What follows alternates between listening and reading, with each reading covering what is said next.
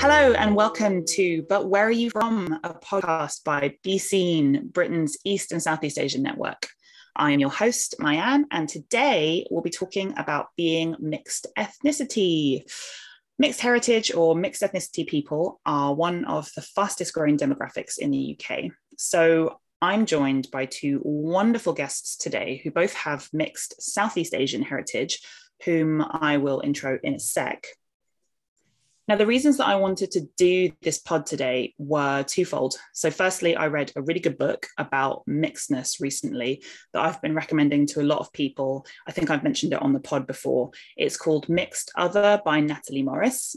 And that provoked quite a lot of thought on my side, and just thinking about my own identity and thinking about the identities of my friends and having discussions with friends. And secondly, after the podcast episode that we did recently called Be Seen Boys Part 1, give it a listen if you haven't already. That was with me and my partner, Jamie. It started up quite a big dialogue on Be Seen social media about mixed relationships, with a lot of people talking about their parents' relationships and subsequently their own identities as mixed children. So I decided that it was way too complicated to be relegated to just an Instagram story series. And so here we are. Not that I think that we can cover absolutely everything to do with mixedness in one podcast episode, but we will give it a try. So before we get started, quick note on terminology from me. I will tend to use the terms mixed or mixed ethnicity. That's a personal preference because I want to acknowledge that for me, race is more of a construct. It doesn't really help me identify with myself personally. So I refer to myself as mixed or mixed British Vietnamese. I'm also very happy to say I'm Vietnamese, but other people may prefer to say biracial, mixed race, I'm half this, I'm half that, et cetera, et cetera. I really think that identity is very personal, and the more comfortable we are with choosing the markers and the words that we use to talk about our own identities, the more comfortable we'll feel talking about them. And that's what's really important. So without further ado, I will go to my two lovely guests. Before we get started on the juicy of today's topic, could you please tell me, but where are you from? Should I go first? Hello, hi. My name is Alicia, and how I describe myself, if people ask that question, it depends on the day, but today I'm going to say I am a Antiguan Thai Londoner, and that's usually the easiest way to explain. So I'm mainly a photographer and filmmaker, but I also do illustration on the side. Hi, I'm Francesca Hume. I am from Paris, but I'm half Filipino, half British. But yeah, same, depending on the context, depending on the situation. I don't always give a straightforward answer. Sometimes the answer to the question, where are you from, is, why are you asking? Which is always fun to cause some confusion and discomfort.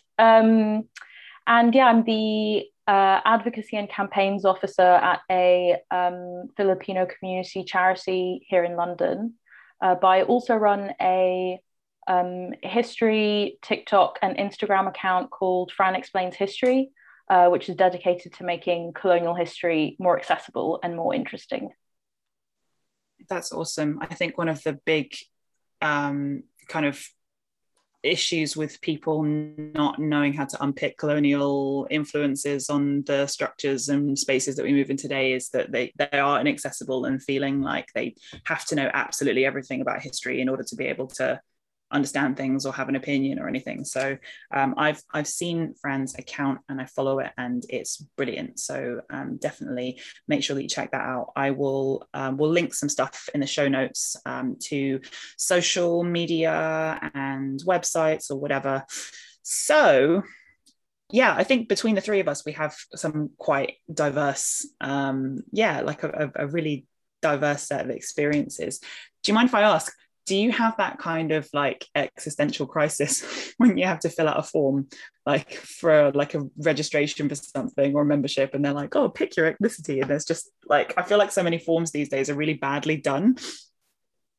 Oh yeah, I do not feel like I'm covered, or my racial background is covered at all. I'm always other, and it's like, what the hell does other mean?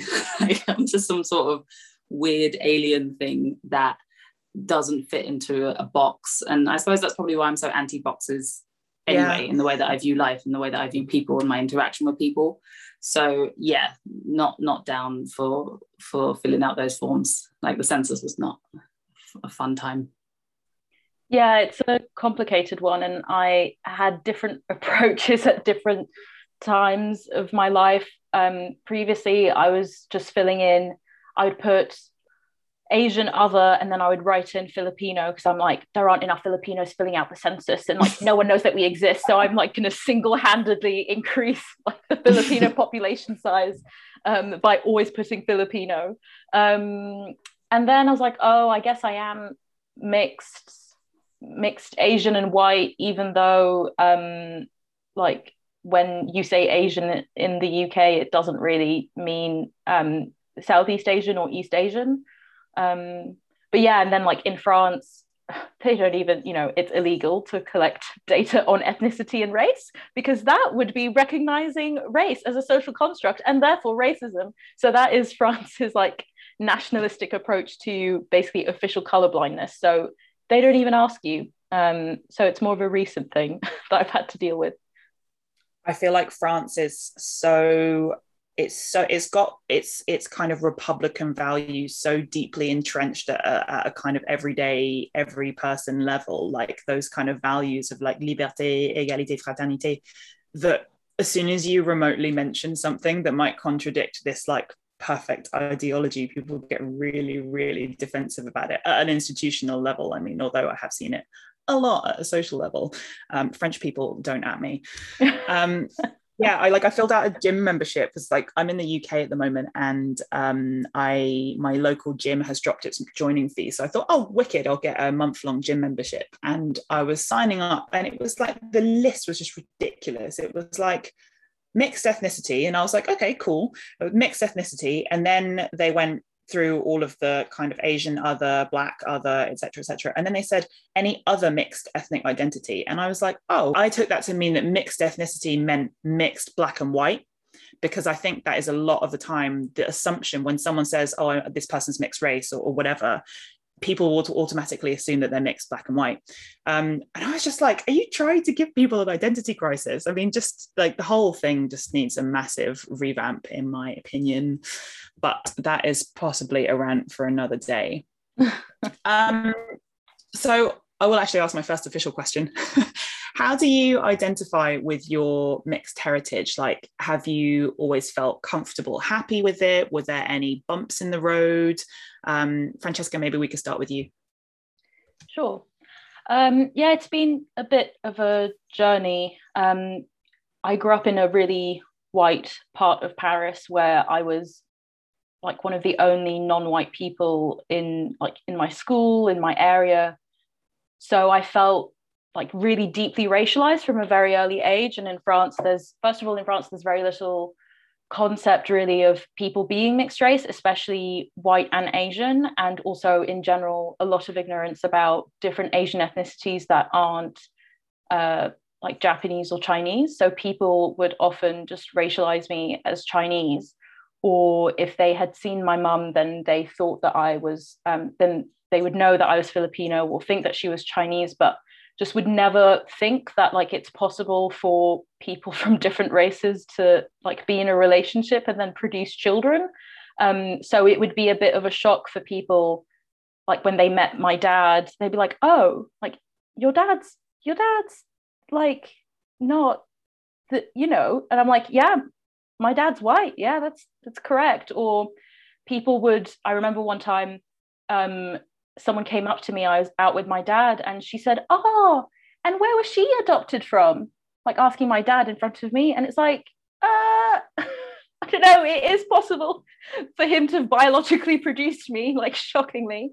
So for a while it was kind of, I would maybe identify as like Asian, or I'd say, oh, I'm Filipino. But I also remember my parents really having to sit me down and have a conversation about what to answer when people asked me what my race was, because people would ask me so often that I had to like prepare a statement. So I learned to say, oh, well, I'm actually, on my dad's side, I'm Italian, Austrian, Hungarian, Jewish, but on my mum's side, I'm Filipino. And it was kind of insane that at 7 years old, I was like having to memorize my family tree, random people interrogating me. And yeah, but then as I started to get older, I just started to identify more and more with my Filipino side. And so I would often say that, oh yeah, I'm Filipino or I'm half Filipino. And then it wasn't until I moved to Canada to do my undergraduate degree that I actually realized that you can identify as like mixed race or mixed heritage or mixed ethnicity or like as a halfie. There was a lot of discourse online in like the early 2010s about like being a halfie. So that was actually really liberating because there were enough other Asian people around me to allow for that diversity in identity to exist and for people to actually have a nuanced approach to identity.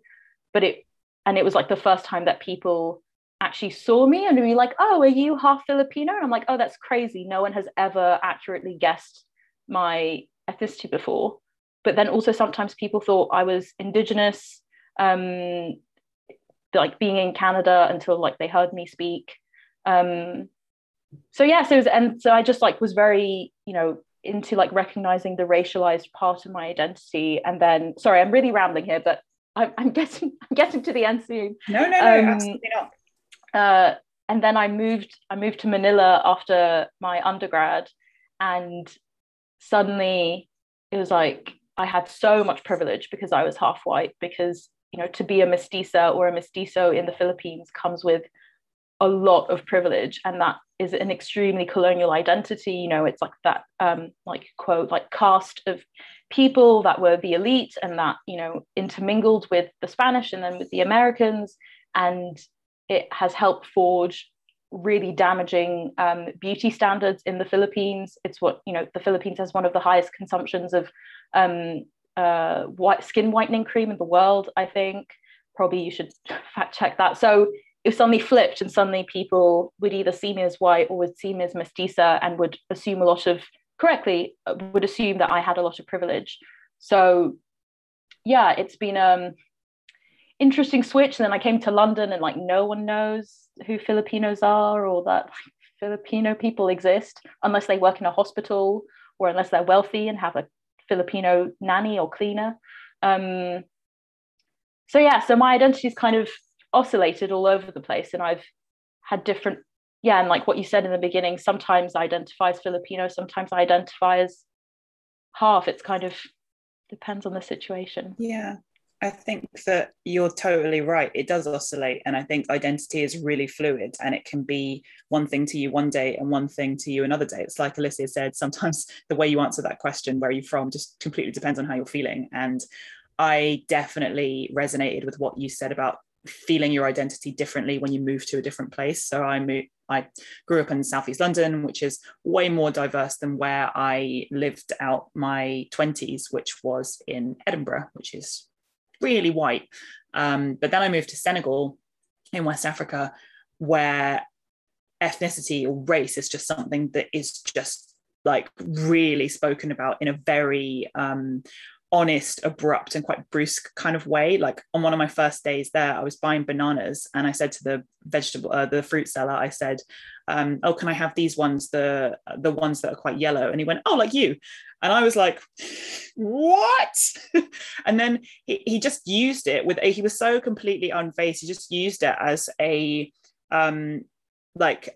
as a kind of segue into a conversation about skin color. And he was like, "I'm really dark." And he held up his arm and showed me. He was like, "I'm really black, not like this guy, he's really brown." And we just, he was just talking about skin color. And then I was a bit shocked, but I just sort of went, "Yeah, well, my skin isn't actually yellow, it's actually kind of brown." And he was like, "Oh yeah, you're right." And then I was suddenly in a place where most of the foreigners who come there are white Europeans or white North Americans. I was suddenly really aware of my difference. And at the beginning, I would always really react to that question as, I'm British. I really insistent on the fact that I was British, and people would be like, "Are you sure?"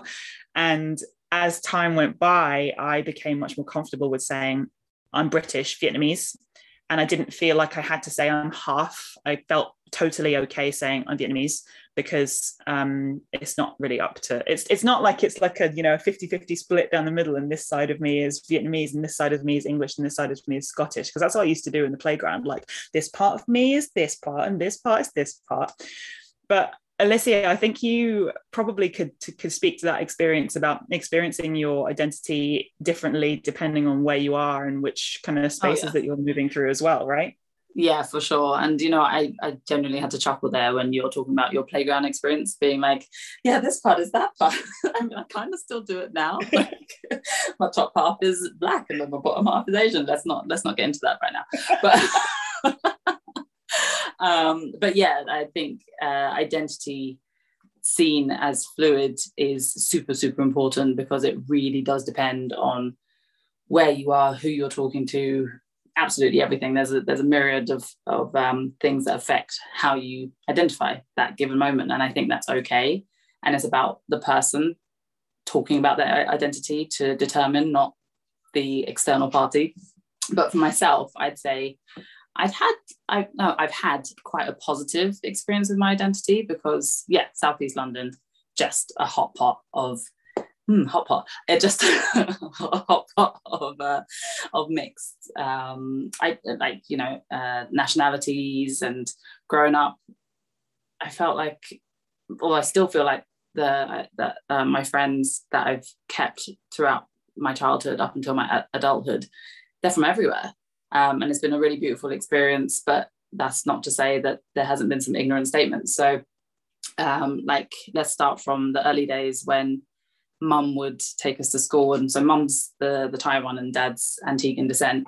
When mum would take us to school, she'd get approached sometimes with people asking how much it would cost her to babysit their kids as well. And it's like, oh, no, well, these are my children, so it costs you something else from someone else. So that was quite interesting to navigate. Like, it didn't really, I suppose, matter until you get older and you look back and you think, oh, that's not a cool situation. But yeah, like we grew up with a lot of support from both sides of the family as well. So that helped, because I know of mixed families that maybe one side wasn't accepted for whatever reason, but both were quite openly accepting. It was when I moved to Thailand, I think, was how I explored identity the most in my life. Actually, no, tell a lie. Let's backtrack a little bit. University, yes, Edinburgh, very white. But for me, it didn't play too big a role in my identity exploration, for whatever reason. Maybe it's because throughout the UK, for lack of a better term, white is normalized, right? So if I'm not being treated ill, then I suppose I didn't notice as much. But it was when I moved to Thailand and was there to explore my Thai side, I would have to say, unlike you, Mayanne, I still haven't found comfort or the ability to say I am Thai, because in Thailand, if you are mixed race Thai and anything else, you're called a lukung, which literally translates to half child. And it's not it's not based on any malice, and I know that, and I tried to be quite defensive, because I think we're trying to move in a best direction, but it's just for lack of any other way of explaining. And because it's a mono-ethnic country, there's kind of just lack of understanding. So the amount of conversations that I've had with taxi drivers, because I can speak Thai and sound Thai enough that they're just shocked. The amount of taxi drivers that are just like, okay, so why are you speaking Thai right now? And I'm like, well, exact same thing. I've got a script on the loop. Yeah. My mom's Thai, my dad's British, and they'll be like, what? There's black people in the UK? Yes, there's black people in the UK. No. You're African. Okay, all right, cool. I'm glad we're having this conversation. The layers. How much can you explain in a 2-minute taxi drive? Yeah. And I just have to walk away and think, look, they didn't mean ill. And because if I walked away, I think with me viewing that interaction as a painful one, there'd be a lot weighing down on my shoulders, and there's a lot more work to be done in the world, isn't there? So those innocent conversations with ignorant taxi drivers, it just made me be aware a bit more of how I am perceived and how I carry myself in the world. So I'm proud to fly flags for everywhere that I feel like I represent, and have mostly had a positive experience, to kind of like wrap up what I'm trying to say. Yeah, that's amazing. I think it's like, I find it quite inspiring that you're just, able to, you just choose how you deal with something, how you move on with something. And I find that really admirable, that you're just like, nope, there is other stuff to be concerned with and to unpick and whatever. And there's loads more to unpack. I mean, you know, with people, and I don't know how far we're going to dive into it, but when people are being attacked or made to feel a certain way, like, they weren't there to make me feel any kind of way. It was just, there was lack of understanding. And I know all issues stem from lack of understanding, but it's what you do with that lack of understanding. So it's about reading the room, I say.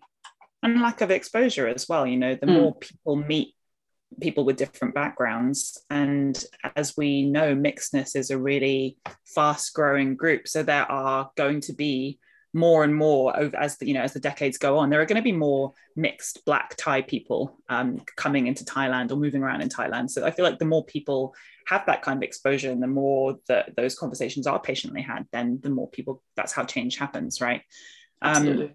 I also think there is a bit of an assumption that mixedness is like a huge existential identity crisis for everybody, which it can be. And again, this is so dependent on your background, and sometimes you can feel really conflicted. And I know I certainly have, but it's also not necessarily the case for everybody. And something that came out from the Instagram story series that I was mentioning earlier about mixed relationships, a lot of people who had two parents, if they had both parents from a non-white background, actually said that they felt pretty comfortable with their identities. And I wonder if that's got something to do with both parents being from a minority background. So, when you're from a minority background in the UK, I feel like you're more inclined to to be aware of, racial differences and people being treated differently, and it's maybe more of a kind of open and celebratory thing. But having said that, Francesca, you also said that your parents sat you down and talked to you about how you would identify and how to respond when people ask you the confusing questions. And I think that's really amazing, because lots of people don't have that.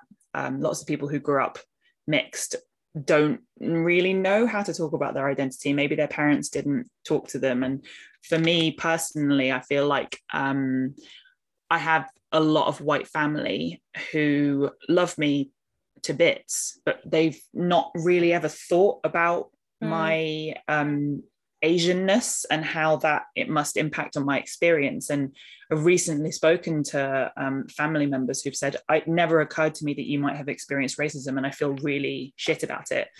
And friends have kind of said in the past things like, oh, I forget that you're Asian. And sometimes that has been quite saddening, because it's like, to forget that I'm Asian, it ignores a really important part of my life, one that's created lots of positivity in my life, but also one that has created a lot of negativity, a lot of ill treatment, a lot of racism. So that brings me nicely onto my next question, which is, how have other people viewed or acted when it comes to your heritage, like parents, teachers, relatives? For example, I've had people say, I forget that you're Asian. I've been called some not very nice things in the past. I've been called half caste. I've been called a mongrel. But I've also had people be really weirdly fascinated with where I'm from, and like, oh, that's such a nice mix, or like, the weird conversations around like people love that. Alicia, being fascinated with kind of categorizing people. Oh, so you're here and here and here, and oh wow, the kids are going to be so great. Like, what? You're so exotic. Yeah. God. Yeah. They love their human cocktails of like ethnicity. Oh man. Have people in your life kind of observed or reacted to your mixed heritage? Is it something that you talk about with friends, family, that kind of thing?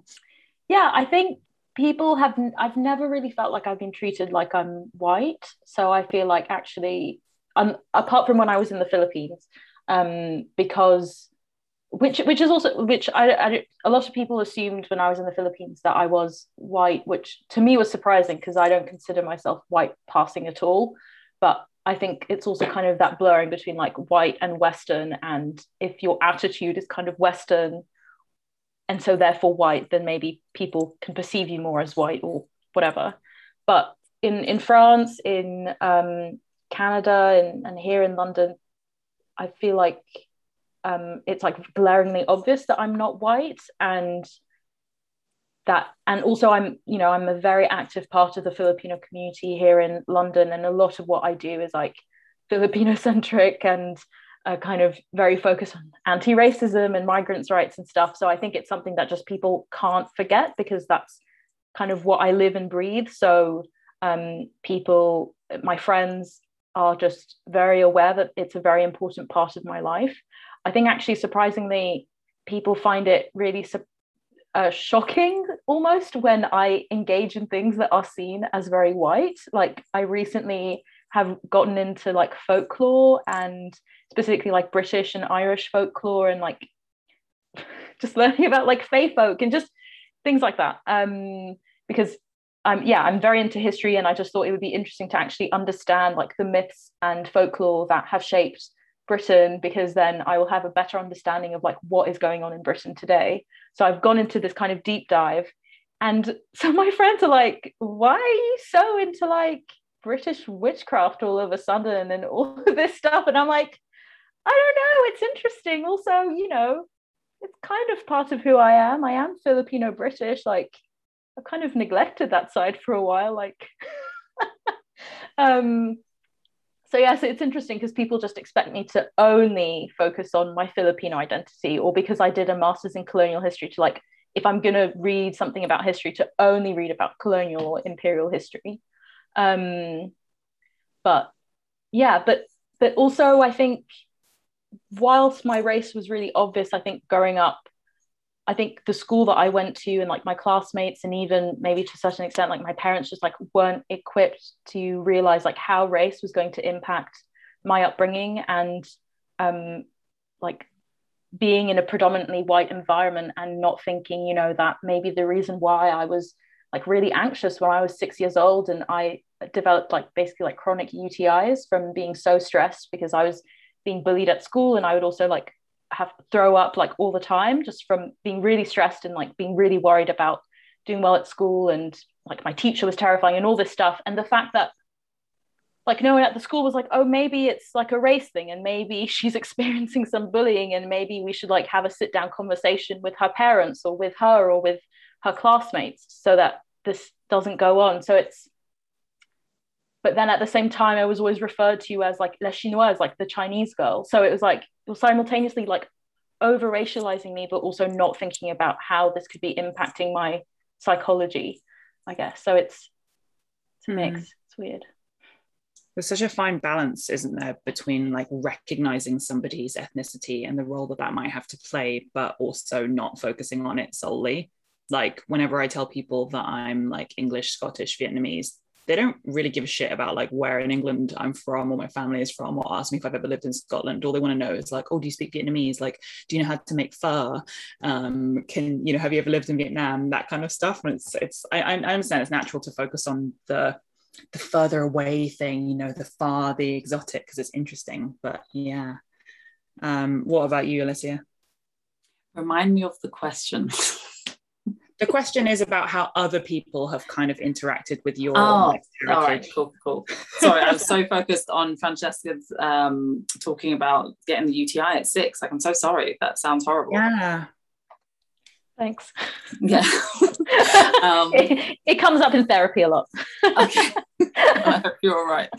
Thank you. Yeah, no, oh God, I could actually be here all day if we're talking about how other people receive me, honestly. Because, man, right, let's start with friends. Okay, so friends have, looking back, have said some stuff that I've had to, like, you know, point out it wasn't cool, but only later on in life did we realize it. Again, it was all, you know, as we're growing up, we recognize what is appropriate, what isn't. And so one of my friends who's still close to me to this day, we were talking and he said the same thing as what you received, Myan, which was, oh, I forgot that you were Black. And it's like, what? do you have eyes? What's going on? But again, it was because at the time, maybe he experienced, like, when he came to my house, he'd be given Thai food and he'd maybe be given, like, Thai hospitality. I don't know. It was really strange when I think about it. And then similar group of friends would comment on my lack of a behind, my lack of a derriere. So yeah, lots of things.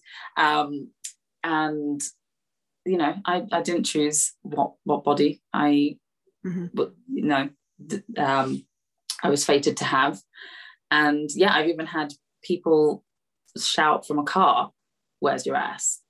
And I was just innocently walking down the road as a 16-year-old girl. So there's all that weirdness. There's, yeah, you wouldn't call that a very positive experience. But then at the same time, I've had conversations with people where they are super excited by the fact that I'm mixed. And I just have to say, well, especially if I'm not in the mood to talk about it, I'm just like, well, I didn't choose this, you know, like, I don't really know how you want me to respond. But if I'm in a great mood, then I'll kind of humor them. And it's all about when they catch me within this conversation. And then more recently, the thing that I can definitely draw upon is my experience dating, because being back in London after living in the Maldives, where so coming from the Maldives, living in a place where there was only 400 of my colleagues, that was it, on my tiny 1.8 kilometre island, coming back to London where it's just like, oh, men, hi. I've had some really interesting conversations. I am totally happy to discuss my nationality if the questions have been thought through and they're respectful and they come from a place of curiosity. Cool. But if you're going to come through and ask me if my hair is real, I'm going to ask you if your beard is real, because that is that's the level of conversation we're going to have today. And yeah, it's just it's such a mixed bag. Like, I really can't pin down how I'm going to walk into a place and be received. In Thailand, if we go back to my life there, because I spent a good 6 years there, I was forced in a way to connect with my Blackness, because that's how I'm perceived. Like, I can feel as Thai as I want. I can show my Thai ID. I can sing the Thai songs. You know, I can be all for it, but I will never be perceived as Thai. And so that's why I suppose I still carry the Luklung half Thai, half child card. And going back to what Francesca said within the Philippines about the skin whitening observation, Thailand's exactly the same. And I don't have white skin and I don't have the card that kind of gives me a pass of privilege. But yeah, I still had the kind of like Western, you carry yourself in a Western way, then they might treat you a different way, etc., etc. So super mixed bag. It really just depends. Again, like, I don't think we're going to have any solid answers today because it's as mixed as we are, I guess. Yeah, definitely. Yeah. Oh, that's so interesting. Like, I'm just, as listening to both of you, all this stuff is just going through my mind, like, yeah. Oh, that's like, you know, just like vibing off what you're saying so much and thinking about how, I mean, I've never lived in Vietnam, so I don't have that experience like how you've experienced living in Thailand or in the Philippines. But, you know, Vietnamese people will never see me as Vietnamese. I can call myself that until I'm blue in the face, but you know, I'm not even overseas Vietnamese, which is what they would say to my mum. I'm a person with Vietnamese roots, is literally what you would say in Vietnamese. But that's a tale for another day. I'm really glad that you brought up dating, actually, because I feel like especially women of colors bodies are just subjected to so much scrutiny, either through a kind of romantic fetishizing, exoticizing lens, or, like you mentioned, Francesca, through the lens of body image and standards, which obviously are all kind of part and parcel of the same really damaging structure. And I feel that our bodies are always the focus and the center of so much racialized misogyny. It has so many levels to unpack that we're just not going to get into. So many. We don't have time. Like, one thing that I was thinking about when you were talking, Alicia, was like, I listened to a podcast a few years ago. It was called Another Round, and I remember they had a segment there where they were talking about, like, if white women were described in literature in the same way that that Black women and I think it was Latina women were, and it would be like, you know, because the stereotypes and the language that people use in, like, I guess on dating apps, there's a lot of that kind of language, but also in like fiction, erotic fiction and whatever, is always about like food, like, you know, her honey colored skin, or like caramel chocolate. There's all this kind of like, you know, supple, like velvety, like, it's just really gross. But it's only ever women of color who are subjected to this kind of language. Oh yeah, you know what, I've never even connected the dots, but now that you've said it, and it's weird because I suppose we've also just accepted it. There's so many things that we've been socialized to accept that it's going to take such a long time to like deprogram everything. So for now, caramel. I mean, I know I am here looking like a snack, but don't talk about me like a Yes, girl.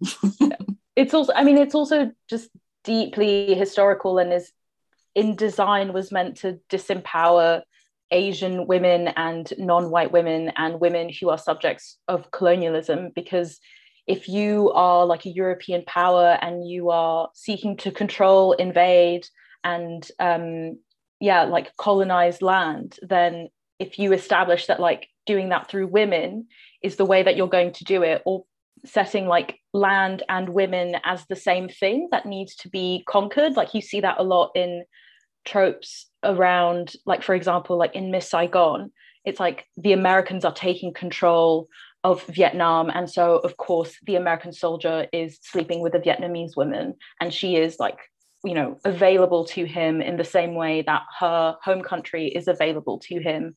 And that, you know, that musical is based on Madame Butterfly, which is the same premise but set in Japan.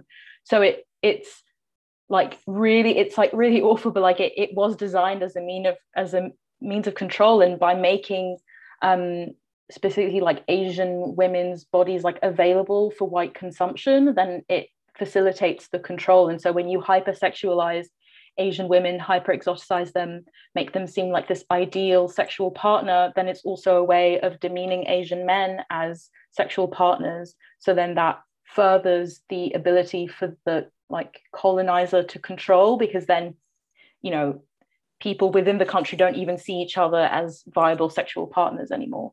But it's insane that it's continued that way. And like men have come up and said to me like, oh, like, you know, you're so exotic, like what's your mix? Or they'll be like, oh, you're kind of like, are you like Latina Asian? And I'm like, oh. No, I'm not. But also like, I'm not gonna say no, I'm not Latina, because that would be like throwing Latina women under the bus. So I'll just be like, no, it's like none of your business what I am, and can you even just say hello to me first and ask me how I'm doing before you like ask me what my ethnicity is, and then maybe we can have a conversation. And it's always like in that very, like when people have shouted stuff to me in the street, it tends to be like very sexual. It'll be like, oh, like China doll, like you might like geisha, you know, just stuff like that, which is always referring back to the fact that as an Asian woman, I am created to satisfy the needs of white men.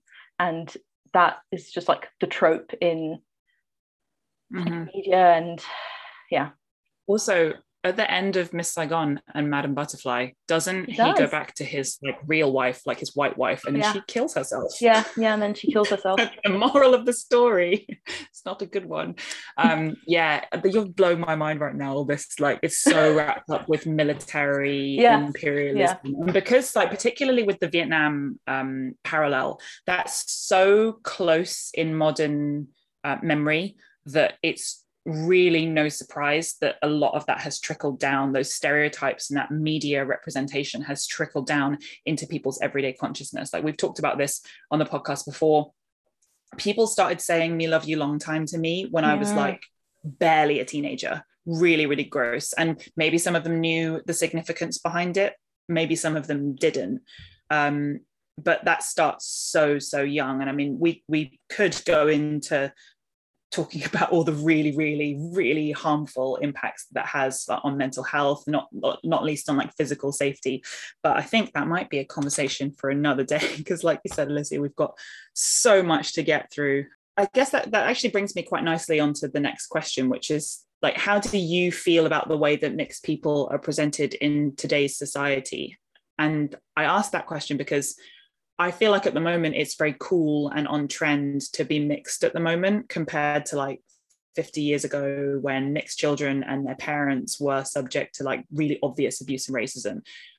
But there are a lot of dangers and pitfalls to this trendiness. And that's talked about quite a lot in this book that I mentioned, Mixed Other by Natalie Morris, about how that trendiness is kind of conditional. And when do we stop being trendy? When do we stop being the ideal, the ideal casting for a United Colors of Benetton ad or whatever? Because for me, the most obvious representation of mixedness in the UK is black and white mixed. So when people say like, oh, she's mixed race, they often mean they are implying mixed black, white. And I don't think that there's enough diverse representation of mixedness in the UK, especially with mixed heritage that's not white. But yeah, what do you both think about that? Alicia, I'll go to you first. To put the word trendy next to mixed race, I actually find quite disgusting, because none of us have chosen to be born to the families that we are born to. And so it's, yeah, you're right. Like it kind of, it steps in dangerous territory, because yeah, when does it stop being trendy, right? And who's determining these trends? And yeah, that's probably the most worrying area of this issue. But in terms of its representation, so I can refer to Thailand first, because what's been happening the past few decades, I'd say, especially in Lakhons, which is Thai dramas, a lot of the people that are cast are mixed race, and it's massively celebrated. But when they say mixed race, they're thinking of the Thais mixed with whites, because then they have the lighter skin, then they fall into the category of beautiful, and you know, they have the features that people aspire to have, and fly to Korea to get plastic surgery to do so. And it's pretty sad. And I remember writing a blog post about this when I was living there, because it just doesn't actually give Thai women the space to recognize their own beauty, and it misrepresents them completely. So yeah, that I would say definitely needs to be worked on the Asian side. And then within the British side, I would agree with you, Mayan, in that right now mixed race still remains predominantly black and white. I don't really see families represented in TV shows, in films, that are mixed from the various nations. So I think there's still a lot of work to do in that area. And hopefully we're moving away from calling it trendy, or yeah. Like, did you ever see anyone on TV growing up who looked like you? Absolutely not. No. Yeah. Like, I think the closest, I mean, I never saw any mixed white EC people on TV growing up. I literally can't think of. Yeah. The only person I can think of is Mylene Klaas, who, for those who don't know, and if you don't know, where were you in the 90s? I was going to say not born because that's really depressing. Oh no, wait, maybe they were the early 2000s. Anyway, I digress. Mylene Klaas is from a British pop group, and she's probably one of the most like visible EC people in kind of British popular culture from that time, like the early noughties. So people would always say, oh, you're like Mylene Klaas. And I would be like, yeah, okay, I'll take that.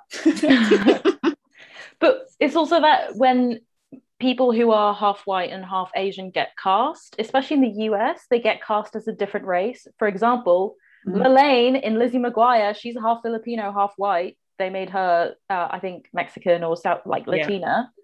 Same thing for Vanessa Hudgens in High School Musical. Vanessa Hudgens, half white, half Filipino. They made her Latina. And it's like, you could just, or Shay Mitchell on Pretty Little Liars, half white, half Filipino. They made her like really ethnically ambiguous with two very ethnically ambiguous parents. And it's like, you could just have cast parents who look like the parents of the actor. So you don't have to make up this ridiculous storyline based on like we're, you know, being like ethnically ambiguous.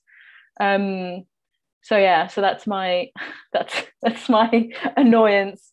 Actually reminds me of, there's a lot of discourse online at the moment about The Serpent, the French series on Netflix. I mean, I actually think that the main actor in it he's French, but his parents are, I think both of his parents are from Algeria, are of Algerian descent, but he plays a role that's, I think, Vietnamese or Southeast Asian. Oh, yes. And it's just like, and they cast the parents who are, I think the parents are Vietnamese actors. And then there's a lot of talk about, you know, like yellow face, and, you know, they put him in certain makeup to make his skin kind of more like ethnically appropriate. And it's just like, no, I mean, I know that the situation and the dialogue in France on racism is quite different to how it is in the UK. Again, that's a topic for another day, but I'm just like, how is it 2021 and this is still happening? I mean, for all the talk of, companies and casting is going to do better and we want to be more diverse and yada, yada, yada. It's just, I feel like people are just launching themselves onto the diversity train without actually thinking about the ramifications and the consequences and what that says, by just kind of like, you know, creating this pick and mix here and there. And I'm not saying that I'm not saying that actors can only play the roles of their ethnicity. Probably like mainly because like there is little enough work for Asian and like for Asian actors as it is. So, you know, I understand you have to take what you can get, and you're always going to get kind of pigeonholed and stereotypes. I'm not saying that you can't play those roles, but I think it just depends on like the care with which the casting director has actually approached the casting, and to pay lip service to the cultural importance of that role, and to make sure, if you don't know about it, then to make sure that you have consultants and people who do know about it, and make sure that they're paid for that labor and all of these kinds of things. I can't even remember what we were talking about. I just got so rambly and angry about the yellow face thing. Yeah. Oh, if I can go back to the mixed race and like how it's being seen as trendy today, I think for me the biggest frustration that I have is that like that us mixed race children are going to cure racism, and that now that we exist, like race isn't going to exist anymore, and like we're all going to be like this tan, like what you're saying, like caramel, like group of, you know, people where we won't even be able to tell what their racial identity is. So therefore that will be the end of racism, completely ignoring the fact that racism is upheld through like structures and institutions and policies and all of this stuff.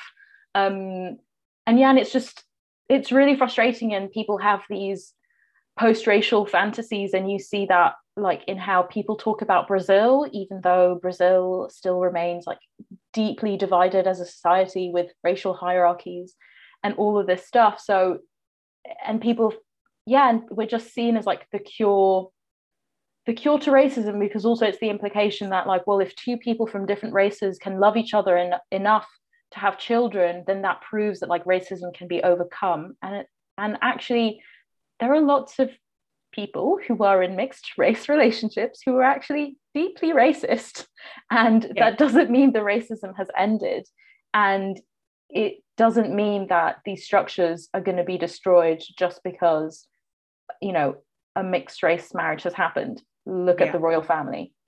Yeah. And I think that we tend to forget that, like, mixed relationships are actively sought out by a lot of white people today in a way that is deeply disturbing and quite creepy. Like, white women, for example, they often fetishize Black men so much for a variety of really horrible racist reasons. But for the purpose of this conversation, like, it's white women wanting mixed heritage, mixed Black and white babies because they think they're really cute, or like white men pursuing Asian women for other reasons. And like, it's, you can be deeply racist, as you say, and be in a relationship. It also doesn't mean that, I mean, I feel like racism, capital R, like, I think that people see that as a kind of a label that gets whacked on and stays on, or you know, if you don't have a racist label, then you're never racist. And it doesn't allow for the nuance that people can have anti-racist values but still say things that are rooted in racism. I certainly, sometimes I say things and, you know, either I have to pull myself up on it or someone else does, and I have to think, oh yeah, actually that is grounded in a racist system or a racist thought structure or whatever. It's not like it's not just you're racist or you're not. People are so much more multidimensional than that. And I think viewing mixedness as a cure for racism is just so woefully naive that we have completely overlooked the complexity of human nature to that extent. For sure. Yeah. I don't know if we stayed on topic, but one thing that came to mind, Mayanne, as you were talking about, like, white women, you know, aspiring to be with Black men for the production of a certain type of child or whatever, that reminds me, when I was reading Malcolm X's autobiography recently, that he referred to when he was, he had exposure to brothel experiences, and white men would come in and specifically ask to be whipped by Black women, because they're it's oh my ridiculous. God. Like, so he's writing, when was he writing? What, the 60s or about like the 50s, and it's still kind of happening, but just has a different form and different label, but it comes from the same place. So there's loads and loads of work to do. But in a way, that naivety can come from a pure place, because fundamentally, if you see it as right, it comes from love. And that's what I, again, focusing on the positive, try to focus on, in that, yes, like, if you're gonna try and fool yourself that it's the way to fix it, no, we're not gonna go down that route. But is it pointing us in the right direction? Yeah, like, let's expand our mind and accept that love is the thing that will end up fixing it, but it just won't be through mixed race children. Let's not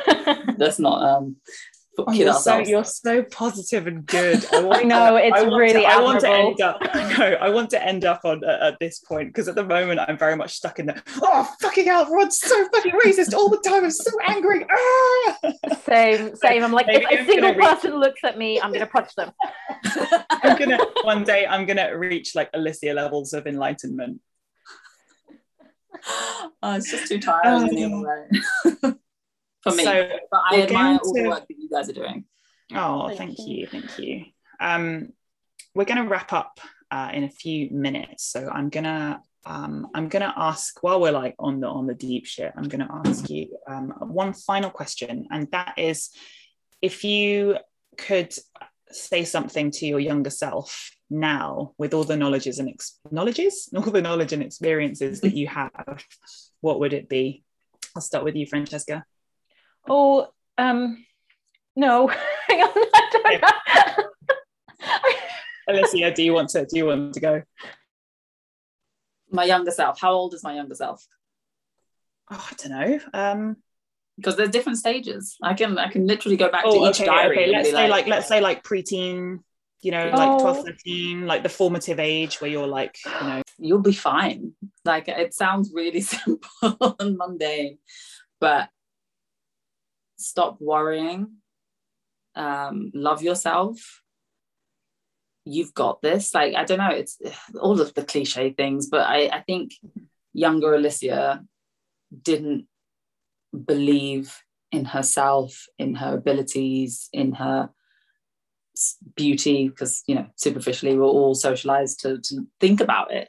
And I recently read some of my diaries, and the 11-year-old me started writing things. So 10-year-old me, I've got a 10-year-old diary, would write things like, I learned to skate today, or I made a cake with Nanny. And then 11-year-old me started saying things like, ooh, this boy didn't speak to me today, what's wrong with me? And then it got progressively worse. And yeah, just you've got this. Like, your self-worth, your self-love is more important. Your self-education, just believe that you've got this, and you have. I think that's pretty much it. And then I'd give her a hug, because she'd probably be crying. Oh. Have you ever considered a career in motivational speaking? I have. I'm not even just sitting there looking at you. Well, you should. You've got some really nice light coming into your window, so I'm just like sitting here looking at you, just like basking in your positive glory. Oh my god, yeah, no, genuinely. Watch this space, everyone. Yes.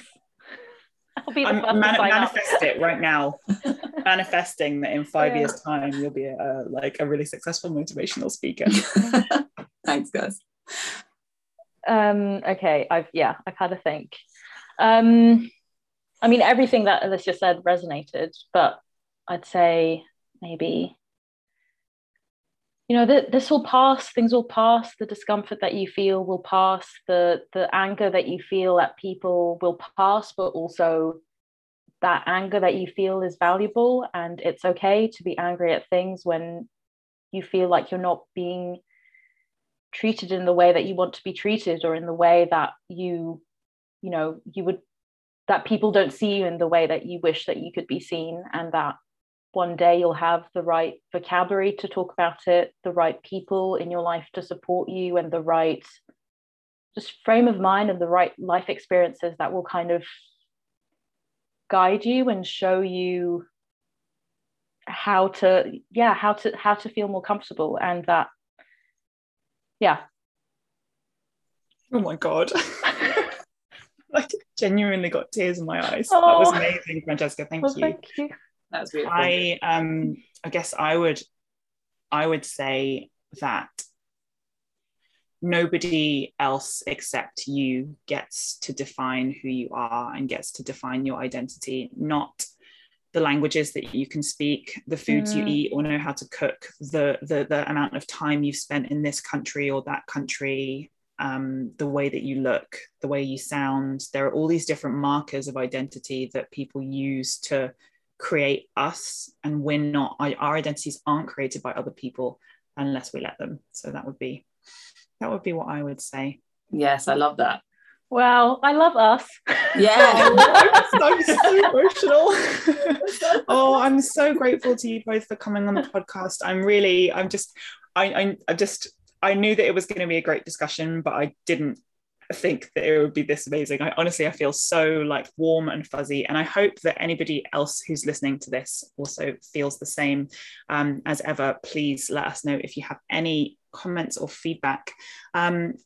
So quickly, as we wrap up, do you have anything to plug, any projects or websites, anything like that? Alicia, I'll start with you. You can just find my work on aliciawarner.com, or if you want to hit me up on Instagram for my illustrations, it's illustrate. So il.liss.strate. Yes, I can spell. Good stuff. Illustrate. We'll put it in the show notes as well. Illustrations for gifts and just for fun, really. So find me there. Brilliant. Thank you. Thank you. Yeah, and you can follow me on Twitter at Francesca Humi, FrancescaHumi, or you can follow me on Instagram or TikTok for my history project, which is Fran Explains History. Yeah, thanks very much. Amazing. Thank you great. So much. Thank you. Thank you. This was But Where Are You From? A podcast by Be Seen, Britain's East and Southeast Asian network. You can find Be Seen on Instagram at BESEA.N and Twitter at BESEA_N. If you like this podcast, you can also donate to our coffee page. So that's ko-fi.com/beseen for as little as the price of a coffee. Finally, we are organising EC Heritage Month in the month of September, which will be a month-long collaborative program of events organised by lots of different individuals and organisations of EC heritage or representing EC interests, things like talks, exhibitions, panels, social events, things like that. So keep an eye on our website and our social media for updates. We're also planning to have this month recognised as a yearly observance by the British government and institutions like the British Library. So please sign our petition. We'll link in the show notes and keep an eye on our socials for updates. Catch you next time.